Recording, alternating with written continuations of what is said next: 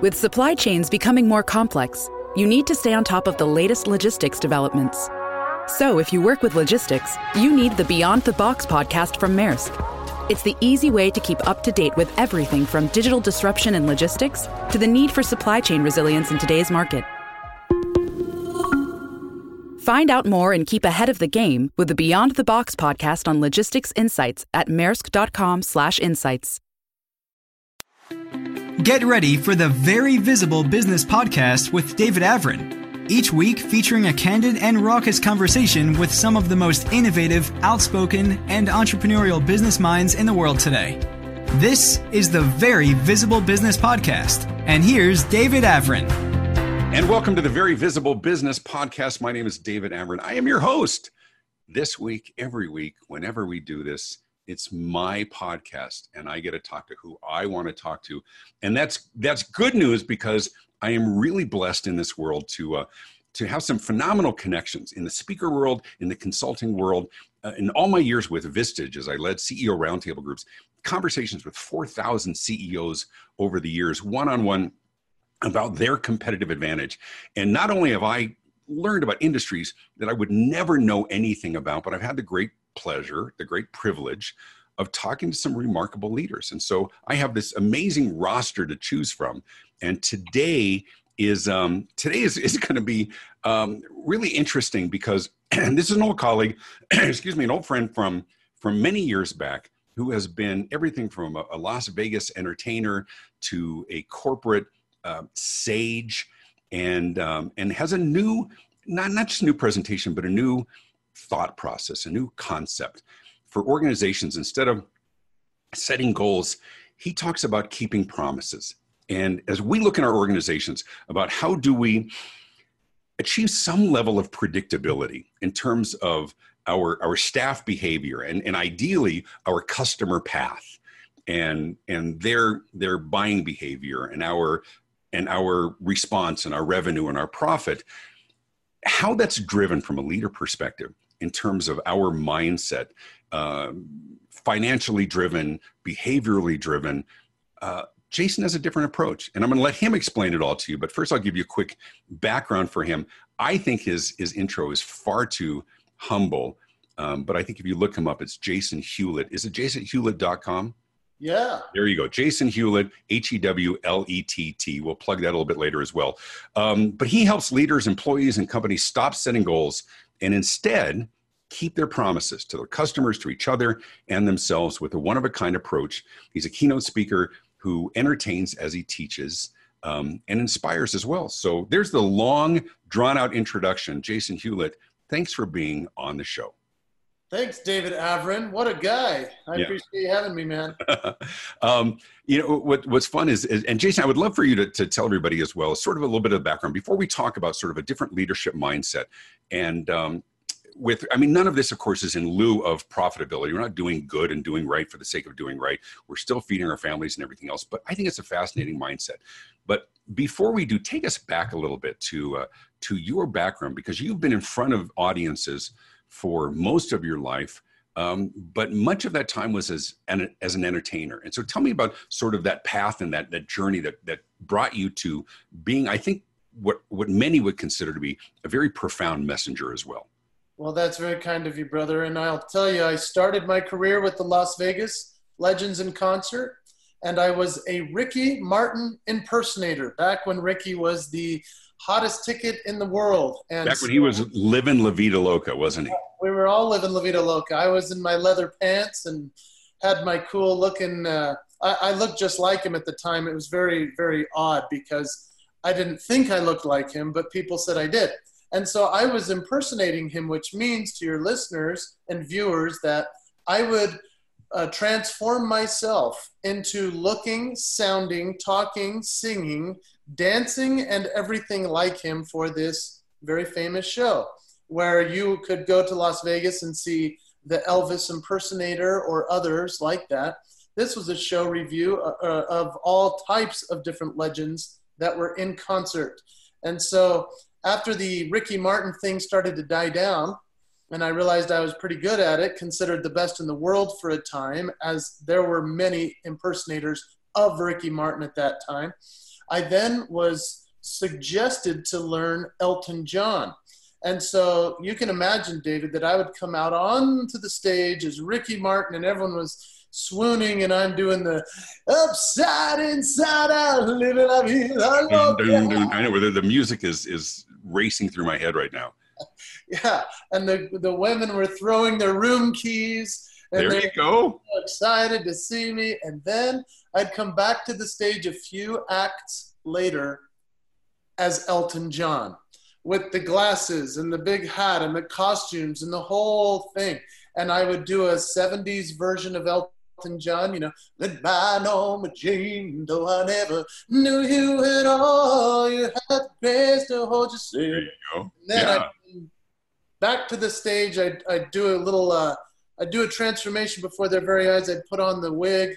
I'd put on the nicer jacket, and I would be Elton John 90s version and do the "Can you feel the love tonight?" And everyone would go, "That guy's so great." They didn't know it was the same person as was the Ricky Martin. So interesting. That's how my career began, man. And, you know, I learned really quickly that regardless of the amount of people in the audience, if there was 10 people that were very disinterested or your jaded Vegas audience, you had to still give 100% in every single performance. And that was the promise of us as performers each night.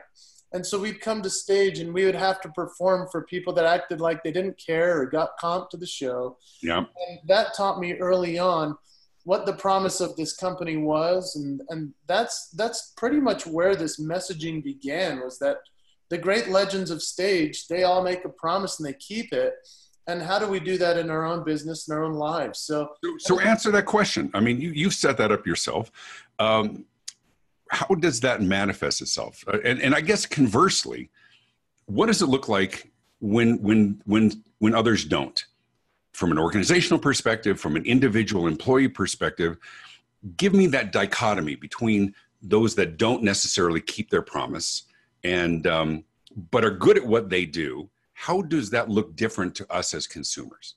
Yeah, I mean, really, if you just think of yourself as being a part of the audience and saying, I've experienced when I thought I was going to get something and it turned out to be completely opposite of what was promised me. And so it's called the commercial versus the reality. It's that kind of syndrome where they say, hey, come to this restaurant. It's going to be this type of experience. And you get there and you're like, that was not the food I expected or the service I expected. And that's why customers ultimately leave. Yeah, see what I did there? You know, it's just like, you know what? I think there's a book in there somewhere. We'll talk about that later. This is about you. No. Thank you for the plug. But true, man. That's what they want. Yeah. They want to receive the promise they came for. And obviously we come in the door because of what we expect.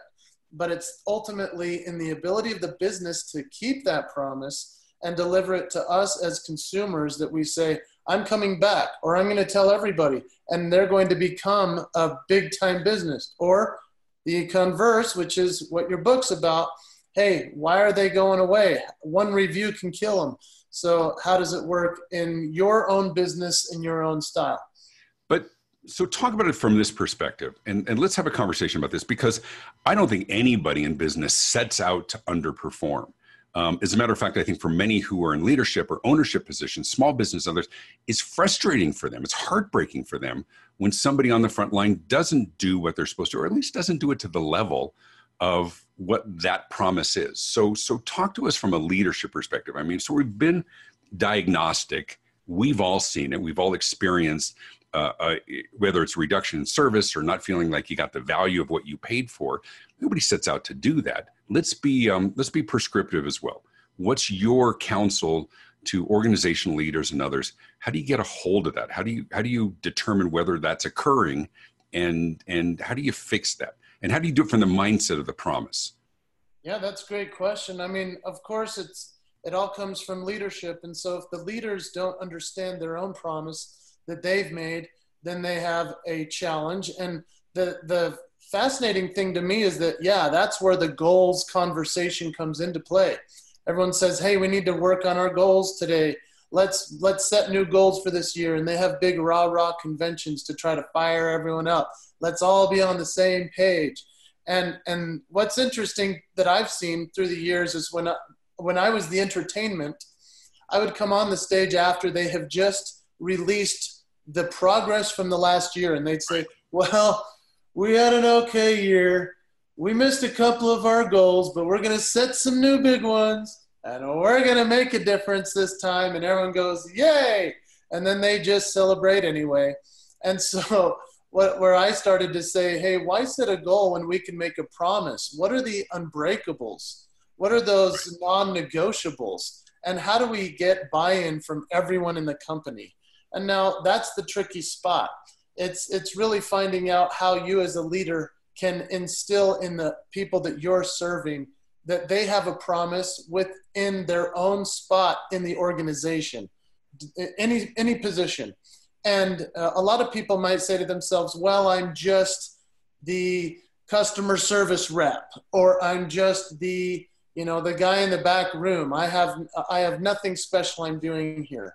It's when we understand the promise of the company, but also our own personal promise to ourselves and to the organization to make that truly happen. And how does that happen in the sense of the mindset itself?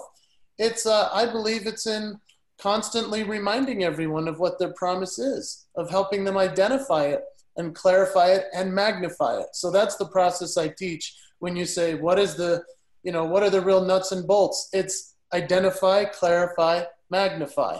And that comes into play with discovering your signature moves, that which makes you unique and effective as a leader, and how you bring that to your organization. So often as leaders, we don't allow others to succeed in their space of expertise. We're telling them to do one thing first and then 19 other things because that's just how it falls into place. But if we can allow everyone on the team to have their one thing that they do well, or 5 signature moves, then that's when success can be created in a business. For me, I think this is I think it's a fascinating concept because it really takes sort of your job responsibilities to another level. You're right that a lot of people think, what am I doing? I'm stuck in this cubicle or whatever else. And there's something really powerful about saying, first of all, from an organizational perspective, listen, we decided that this job needed to exist. We have identified you as a person. We allocated resources and you were hired. You were the one we chose for this. So what is reciprocal in that? And I think what really makes me think about your mantra and what you're shouting from the mountaintops is a higher level commitment to everything that we say we're going to do, whether it's just a broad commitment to excellence or commitment to do what you say you're going to do because your team relies on you to do this. And here's sort of a weird analogy is I look at it from the perspective of like a marriage. When they talk about it, it's not just you're promising to love, honor, and cherish. You're making this covenant. And whether it's wherever you are religiously, it's a covenant with God, it's the covenant with each other, with Jesus, or wherever your belief systems are. But it's a higher level. It's not just you're agreeing to do something. You're making a promise. And it's something that you and I have talked about this as parents as well with young kids. And as we raise them to be good people, one of the things is you do what you say you're going to do. And it's not just that you've committed to do something in the workplace, you made a promise. And so have you found when you're working with organizations or talking to them or speaking to that they're recognizing, yeah, we didn't just agree that this is what our job is. We promised to do this. And if you promise to do something, you got to do it, or you lose your reputation, you lose your integrity, you lose that self-respect. I think it takes it to a different level, doesn't it? Takes it to a huge level. And that was beautifully said, my friend. I mean, a lot of it comes from the own personal promise that we make to be great in our business world, because some people are holding back. They're not fully present in the moment or the conversation. They're checking their phone at lunch, or they're just not really all in. And so I tell stories where people are all in. And it makes for a better customer service experience, even when we don't need it. For example, I tell the story of this getting on an airport shuttle, the long-term parking shuttle. Yeah.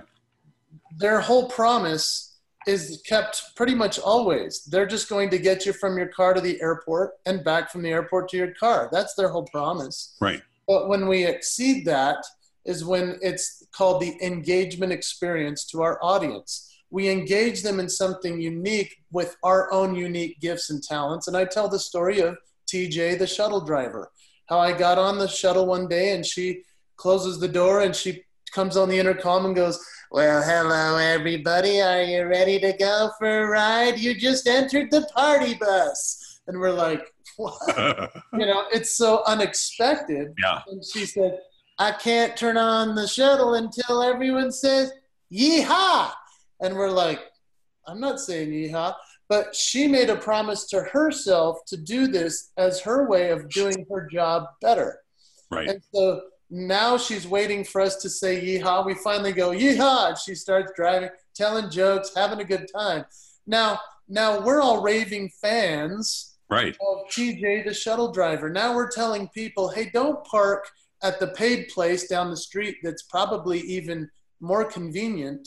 But you got to maybe get TJ, the shuttle driver, as your driver at the economy lot because she's incredible. It's hilarious. Now we're telling each other about something from someone who made a promise. I'm telling you, TJ did not set a goal in the morning and say, I'm gonna set a goal to see if I can get anyone to have a good time today. They're not there to have a good time. She just made a promise to herself that she says, my job is defined in my own mind as I'm going to bring joy, light. I'm doing what I do. I bring myself, and everyone's going to be trapped in my shuttle with me. They're just going to come along. And she makes this promise every time. Every time I've seen her, I'm like, she's still doing it. It's been 8 years since I experienced that. Right. So, but tell me, Jason, we're talking to Jason Hewlett, corporate entertainer, messenger, talking about the promise. Tell me about the difference. Define for me and for us the difference between a decision and a promise. How do you perceive that?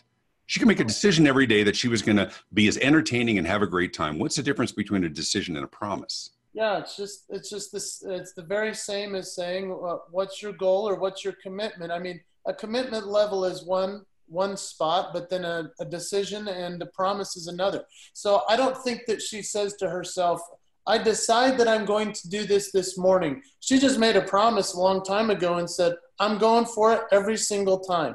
Promise is consistency. Promise is integrity. Promise is fully present. And those are non-negotiables. And that's what it comes down to. Right. That's where I think that's where the differentiation. I've worked with a lot of organizations, a lot of organizational leaders as well, and many of those who struggle with getting consistent performance from their people. What I love about the whole concept of the promise is for us, I think it harkens back to something very primal in our early upbringing. For those of us who are blessed with great parents who instilled in us those values that says, listen, you made a promise here. And that, I think that's probably the right word. It is almost primal. And I think in the workplace, if we have that culture and we set the expectation early that when we say we're going to do this, this is a promise. You're making a promise. And not saying that everybody needs to come at this from a parental perspective, but when you can look at an employee and somebody who underperformed, not because they were overwhelmed with work, but because they didn't do what they said they were going to do, or they found some excuse or whatever, and to be able to look at them, and I mean, it's a whole different dynamic, isn't it, Jason? To be able to say, listen, you promised. I think there's a shame that might come into it, probably more than embarrassment. I'm not talking about creating a negative environment. I'm talking about creating this group dynamic that I think you do very well. I think you're changing the mindset of the organizations that you're working with and speaking for, of saying, let's set this expectation that here's the new group dynamic. And the dynamic is we're making promises to each other. We're not just agreeing to work hard for our paycheck. When we make promises, we keep them. And whether it's basic performance, doing what you say you're going to do, or like your example, which is promising to do more than you're supposed to. I make that promise, and I never sort of couched it in those terms. I made a decision a long time ago. If I'm going to leave my kids to go speak, I'm going to have fun. And I think you and I are very much on the same page. People are surprised because I have this, you're crazy and goofy and you do your Raptor, and look him up on YouTube. Jason Hewlett, the greatest comedy routines, and Jim Carrey, there you go, and the Raptor and everything else. For those of you watching the video version, you get to see that. But people are surprised because I have sort of this sinister look, and my whole life people are like, "Are you mad at me?" I'm like, "No, why?" So they see the silly and the crazy, and I use it strategically to temper a tough message. But I decided a long time ago, and maybe it was a promise, that I was going to have fun. I was going to have fun on stage. I was going to have fun working with my clients and build some really powerful relationships around the world. Yeah, well said. And, I mean, we all make these promises, whether we realize it or not. And what happens, I think, for a lot of people in this employment setting where they're going, I don't know how much I want to promise, because then what if I break it? Then I might be held accountable, God forbid. Yeah, and held accountable, ownership. What the heck? I don't want to be that guy. Well, my philosophy is simply just give your all, give your best. I mean, it's almost so basic, this promise concept, that people actually say to me, I've had this on the phone calls with conference calls with clients, they say, so what is the point of the promise? We're not understanding why a financial advisor would really need to hear the message of the promise. And I say, okay, well, that's fair. So let me ask you this. Your financial advisor goes home and his son is standing there with the baseball glove and he says, Daddy, can we play catch? And financial advisor dad goes, yeah, I promise I'll be out in just a minute. And the kid goes and waits. And 4 hours later, dad comes out of his office, kid's asleep on the stairs with the baseball glove in his hand. Now, what kind of financial advisor do you want working for you? The one that keeps his promise to his kid? The one that keeps his promise to his clients? Or the one that business is more important in some ways than his own family? Or do you think he can treat your people that you work with in his business as part of his family? What if he sees them in a new light, in a new way? And then we turn it into the family promise. The family promise is just the people you work with, the clients you work with. If they become part of your family, now you keep greater promises to them. As long as you understand when and where you're breaking them, you can now make greater promises. That makes sense? It does make sense, but it also, I think from a reputational perspective, I look at some of the micro behaviors, and I think those who are listening or watching this right now, I think those things are coming to mind as well. I think when you make an appointment to meet somebody for lunch at 11:30, you show up at 11:25. You know you didn't get caught in traffic. You know there's traffic. There's always going to be traffic. You keep your promises by doing the things that you say. And when you don't, I think part of the mindset is recognizing when you don't keep a promise, and a lot of things fall under that umbrella, you're letting somebody down. Yeah. In almost every situation, at home or whatever else. And I think it's a good conversation to have. And as much as I think we both recognize, and our listeners as well, that maybe it is basic. Yes, and how often do we just brush off, oh, it's not big, you end up 5 minutes late, what's a big deal? Is that the reputation that you're developing? Is that the feelings that you are trying to generate in the person that you're meeting with who had to wait 5 minutes later? Oh, it's not a big deal. Is it? I think it's all a big deal. I love the idea of taking our decisions and our goals and everything and put them all under the same umbrella. When you say you're going to do something, it's a promise. If you have an appointment, make it. I mean, we've been at conventions, and here's a crazy thing, or conferences where there's problems with the microphones or things like that. And some people say, oh, this happened, or we got to get it. I mean, you and I both have been in the situations. From an AV perspective, very hardworking people, somebody broke a promise, right? If it's going to work, that means you test it multiple times. You're there before. And I'm not a hard ass on all of this stuff, but I think that's an integrity thing. And I think if you're building a reputation individually as a professional, as an organization, I think inculcating that behavioral mindset that we do what we say we're going to do, couched under the term of promise. You make a promise, you keep it. And what I love about all of this is I think every one of those things that we say we're going to do, every meeting that we say we're going to attend, every person that we hire or project that we take on, we're making a promise to do it. And think about the transformative manifestation within an organization if promises were boosted 15 to 20%. I know. Right? Yeah. Well, that's all well said, my friend. And the reality of it is that it comes down to personal integrity. It comes down to that character and that decision that we make to be a promise maker, or we just break our promises. We're late to the meeting and it doesn't really matter. Well, guess what?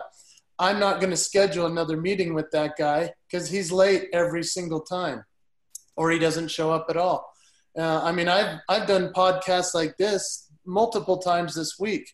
There was one that I called in and the guy wasn't even on there. And he's the podcast interviewer and I'm the guest.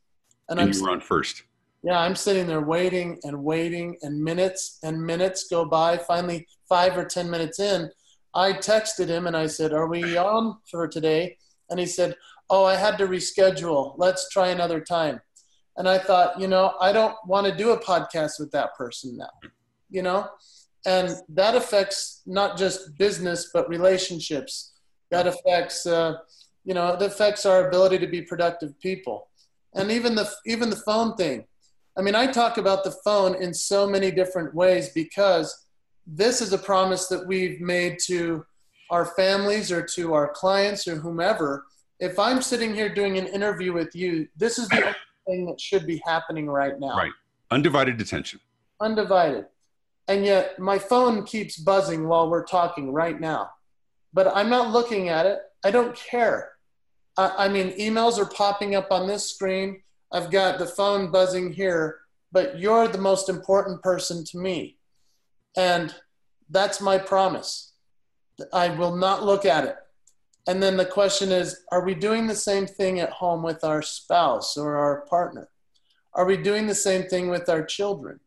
Are we doing the same thing with our, the people that matter to us the very most? Because if you have that bad habit of checking this with your kids or checking it with your spouse, guess what? You're probably doing it in a client meeting. You don't even realize it. Right. What's your promise for that of presence? So that's why I say, how do we be present in every single interaction? That's the promise at the highest level. So you can encourage that. You can model it. You can, as a consultant, as a speaker. So talk to our listeners who might be small business owners, who might be leaders within an organization. How do you hold others accountable? How do you create an internal culture and make that the new standard? I mean, you can do it in a presentation. You're one of the most entertaining people. Not only you have a great message, of course, you do a lot of singing and all of this stuff as well. But at the end of the day, it's not just a reminder. You're really urging a different mindset and an organizational transformation. How do leaders, they push that down within the organization? And how do they make it consistent? That is the great question, Mike. Because I don't know. I mean, you can bring it up, you can model it. How do you remind them? Is it new policies, or is it a webinar once a month to remind them? It can be, sure. Yeah. I mean, it could be leadership training. It could be all of these, meetings and so forth. I think it really comes down to the leader themselves living it. Mm-hmm. And if the leader lives it and does it and everyone goes, man, he doesn't seem to break any promise, then eventually everyone jumps on board. And it's a matter of just reminding those that are working with you to say, every time they do something incredibly well, you go, that was incredible, great job. Or I loved how you responded to that email. That was the best language I've seen in your emails recently. Because a lot of our cultures might need to be changed just in the sense of saying, you know what, this month we're going to work on kindness. Let's just work on being kind to each other. Because some people are going to miss deadlines. Some people are going to have a hard time getting, the family in traffic, getting their kids to the school, and then, oh man, I'm late for work. How do we make sure that we keep everyone accountable without feeling bad about it? Well, it all comes down from the top, and it's a matter of reminding over and over. The great behavior versus the bad behavior is just saying, hey, let's remember, we can try again tomorrow. Let's set a new standard. What's our new standard? Because, if we need to set little goals to get there, that's fine. And that's why we say that goals are particulars, but promises are the proclamations. So let's proclaim something great every time we do this way. Our little goals. I was going to say, there's the tweet right there. Say that again. Goals are what again? Goals are particulars. Promises are proclamations. There you go. Hashtag Jason Hewlett. Give him credit, or at Jason Hewlett on the Twitter as well. So how successful will you feel if you start changing the vernacular within an organization? If that organizational leader not only praises and encourages stuff, but that starts using the word, thank you for keeping your promises. Thank you for honoring that promise. Then I think it really reminds them that, once again, it's not just a decision. We've made sort of a covenant, right? For lack of a better word, that we've promised that we were going to do something. I love the idea of leaders with an organization using that word or slipping into conversations. Thank you. What a great meeting. You were incredibly well prepared. Thank you for keeping that promise. Yeah, that's my favorite thing to hear when they come back. And actually, when I'm the opening keynote speaker, that's my favorite thing to hear after the end of the conference. They say, you know, you opened with this promise thing, and we thought it was like a Hallmark card concept, and it was cute and whatever. But actually, people were saying it in every speech, saying, what are my promises? Have I kept them or broken them? And it's becoming part of our organization. We appreciate that. You know, hey man, there's nothing better than that, because then what happens is this: if they can do it at work and they can say, yes, every promise I make, I will keep for you, that then spills over into life, into their family, into their own personal well-being. It improves health. People aren't missing work because they keep promises to themselves for their own health. Relationships are strengthened. I mean, heavens, man, this message is so simple and yet so powerful. That's why I'm shouting it from the rooftops. Well, and one of the things I really appreciate about it, and for those who know you or know of you, is you are that guy who has lived it for your life and your career. And I don't mean it to suck up, because there's some great stories, and there's great stories online. You've had some wonderful stories and memes and other things that have gone viral. Once again, just look him up, Jason Hewlett, Hewlett. But even early on, you had a scenario that you don't share very often. You were a top performer in Vegas, and you had an opportunity that would have delivered millions to you and your family, and you walked away from it. Tell us that story and tell us why. Yeah, I was really, after that Legends in Concert experience, being the Elton John, Ricky Martin impersonator guy, I put together a one-man show of comedy and music that was very, very popular. And very quickly, within 3 years, I was being courted by some of the top Las Vegas casinos and production show people in the whole world. It was amazing. And as my wife and I, newly married essentially, this was 2004, as we're going from place to place looking at the opportunities before us, my dream about to come true of being a one-man show headliner in Las Vegas, they would have sent me, obviously, to other casinos throughout the country to prepare the show and get it ready for the big thing in Vegas.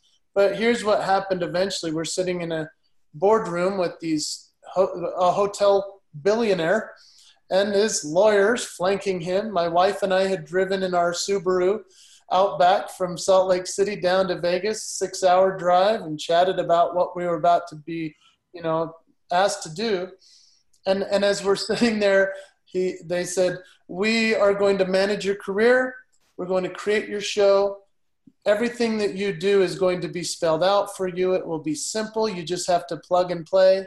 We just need you to do what we say, and we need you to tweak what you've already created, which, David, what I had created was a G-rated family-friendly show for everyone to enjoy together. No one to ever question what just happened or to be embarrassed.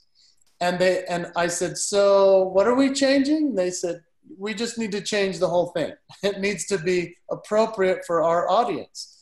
And I was like, so can I have any say in that? They said, no, that's just what we need you to do. And everyone that we've brought in the past has done the same. And I said, but to be clear, what they were also suggesting was some adult appropriate kinds of things that doesn't jibe with your philosophy and your promise to your wife and to your kids or future kids at the time, right? Yeah, and I had seen shows that they had produced, and Vegas in the 90s, they were trying to appeal to families, and by 2003 realized this isn't working. So they changed the slogan to "What happens in Vegas stays in Vegas." Now that's what they were going for, and I am the absolute wrong guy to try to. For you, what happens in Vegas, you got to be able to go back and look at your family. Yeah, and at the time I didn't have any kids yet, but I had I had made a covenant with my wife, a promise. I didn't just, I say, no man stands at the altar and makes a goal to be faithful. It's not strong enough. So anyway, so I'm sitting there with this casino of people and my wife, and we're watching the dream unfold. And the money is pretty exciting. The fame potential is over the top. This is my life dream. And as we conversed, I realized this is not right for me. This is right for other people and good for them, but this is not my thing. And David, I didn't even remember this story until a few years back when somebody asked me, why is everything that you do based in integrity and family values, and why are you not willing to do certain acts in your material? And I told them this story, and they were like, why don't you share that story? I thought, I just kind of forgotten it. It just kind of was another day that we said, yeah, we're not doing that. And we moved back to Utah, and that's why I'm still very much unknown in a lot of ways, and now known for being the promise guy. Right. But it's living integrity. And I've watched you enough. You're not preachy. You're just, I don't know. I think it's an important message for organizations. You're incredibly entertaining. I think people enjoy doing that. And matter of fact, if people want to get in touch with you, learn more about Jason Hewlett Entertainment, learning about your keynote and the promise and bringing this important message to their organizations, where do they go? JasonHewlett.com. That's it, man. I wish I had more. Actually, the book, The Promise to the One, is on its way out. I'm so excited because I had some publishers that are interested in it. We'll see what we do. But after reading your book, I said, I want a cool book like that. You're so nice. I want an Audible with my cool voice, being all excited like David Averin's book. And so I'm telling you, man, after I listened to your book, having read the other great books, I said, I have to create my book. My friends have books, and I know I have a book in me. So The Promise to the One is coming out. The next one will be the series of the promise to the family, promise to the team, promise to the audience and organizations, et cetera, et cetera. Hopefully it's a lot of promise culture that we can shift in everyday conversation and in business. I love it. I love it. It's mission driven. It's an important message for organizations. Look him up, jasonhewlett.com. But I would also encourage you, search him up on YouTube. There are Jim Carrey-esque routines and others. Just search Jason Hewlett, the Raptor. And the stuff that you do, like literally one of the most entertaining people. I mean, even where my wife and I got on a plane and flew out to Salt Lake just to watch him do a stand-up comedy routine. And it was one of the greatest nights. Look him up. I know, overly gushing, jasonhewlett.com. I want to remind everybody, as I put my smart glasses on here, the Very Visible Business Podcast is sponsored by the Customer Experience Advantage Morning Huddle. Your next $1 million idea will likely come from your own team, but only if you create the space for challenging, powerful internal conversations. You can learn how membership in the Customer Experience Advantage can give you the content and the questions and the tools to facilitate a weekly morning huddle with your team. You can learn more and watch sample videos by visiting thecxadvantage.com. Be sure to click to like this podcast, hit the subscribe button, whatever platform you're on, at Spotify and Megaphone and Stitcher and Apple iTunes, and of course C-Suite Radio. The video version you can always watch on my website, davidavern.com, or on my YouTube channel as well. And pick up a copy of my brand new book, Why Customers Leave and How to Win Them Back. This was just named by Forbes as one of the 7 business books that entrepreneurs need to read. It's on hardback and Kindle and audiobook, Audible, and everything else is as well. Look at some of the other past episodes. I've got some great people I've interviewed, some great engaging conversations, and as I said, be sure to subscribe. Thank you again, Jason Hewlett, and thanks to everyone. For past and future episodes, be sure to subscribe at theveryvisiblebusiness.com. You can also learn more about David Avrin's keynote speaking and consulting at visibilityinternational.com. Connect with us on social media and check out David Avrin's latest book, Visibility Marketing, at Amazon.com. This has been the Very Visible Business Podcast with David Avrin.